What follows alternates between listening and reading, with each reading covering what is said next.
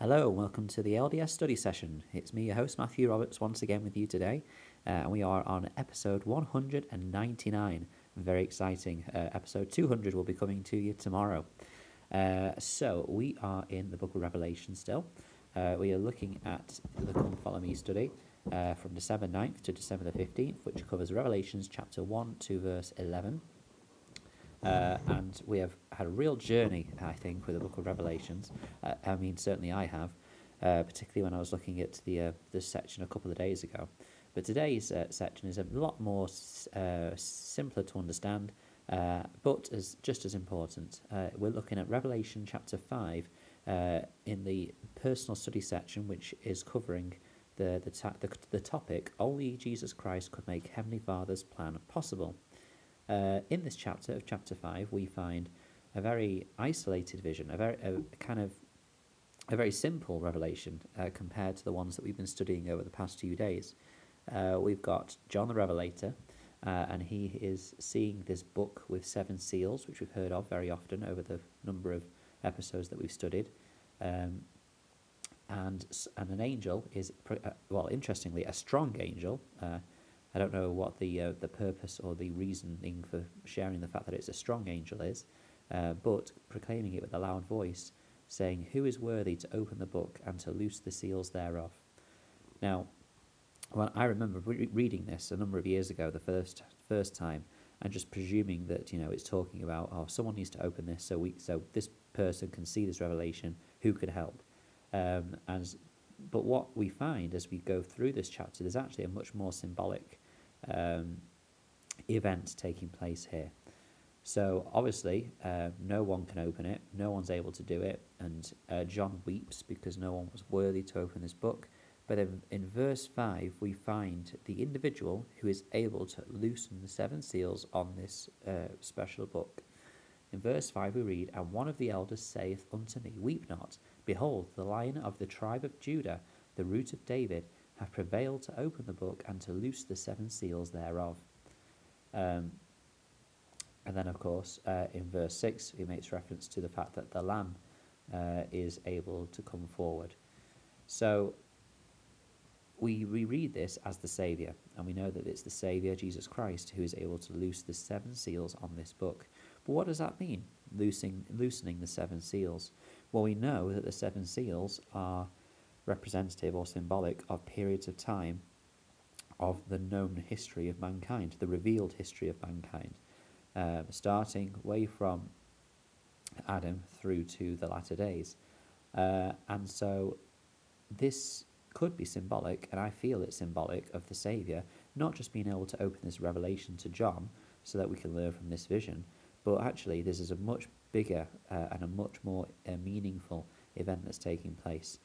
This is similar or a similitude of the council in heaven, where the Saviour was able to step forward and was the only one able to step forward to loosen the 7 seals, as it were, or to commence or enable this plan to be put in motion and commence on the earth.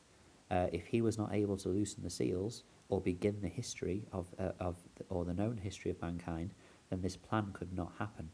And so it's because of him and him alone that we are able to come to earth and experience what the 7 seals brings forward to man and has brought to man over the thousands and thousands of years.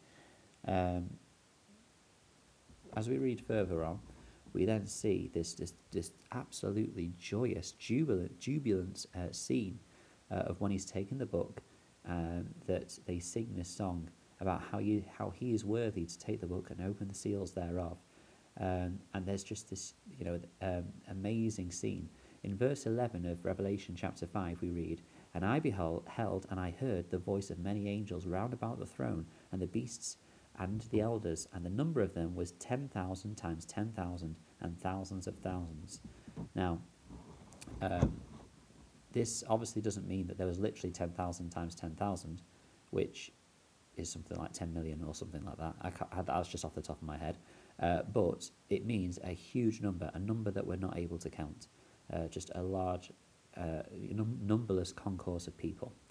And then in verses 12 to 13, this is particularly interesting. It says, saying with a loud voice, worthy is the Lamb that is slain to receive power and riches, and wisdom and strength and honour, and glory and blessing. And every creature which is in heaven and on the earth, and under the earth, and such as are in the sea, and all that are in them, heard I saying, blessed and honour and glory and power be unto him that sitteth upon the throne, and unto the Lamb for ever and ever. This is representative of what I imagine and what I sense and feel were the awesome and jubilant scenes when the Saviour stepped forward in that great council in heaven to say that he would go and he would do what would be ultimately be impossible for anyone else to do, to take upon himself the sins, the trials, the strugglings, the pains of every mortal individual that would come to this earth. So that they would have this opportunity to be, or he would have this opportunity to be a saviour for them, and enable others to partake in the great goodness of our Heavenly Father. I can't imagine just the joy and the exultant songs and praises that were sung when we knew that he would step forward. We obviously read of this in Job, where the morning stars sang his name and sang with glory. And what's interesting is in verse 13 it says, how every creature which is in heaven, on earth, and under the earth, and in the sea. And so this I don't know if this is physically saying that creatures under the earth, like, all the earthworms and all the creatures under the earth and all the creatures in the sea, so all the fishes and things will be celebrating. But what I think is probably more likely is that this is, once again, similar to the 10,000 times 10,000, is a very symbolic message that certainly every child of God was exultant and happy and just absolutely joyous with this. And it may well be that other creatures were as well. We don't know that. What we do know is that from the book of Revelation, that animals are resurrected. So perhaps that is the case. We read that in the study, in the first Come Follow Me study for this week, if you want to go back and listen to that from the Bible Dictionary. But yeah, it's just clearly such a wonderful scene that, of course, every person listening to this podcast and every person on this earth were there for. And so we were a part of this great happy scene. Bruce R. McConkie said this about just the testimony that we have and the joy that we feel. He said, quote, no tongue can tell, no mind can envision, no heart can conceive of all that comes to us because of him.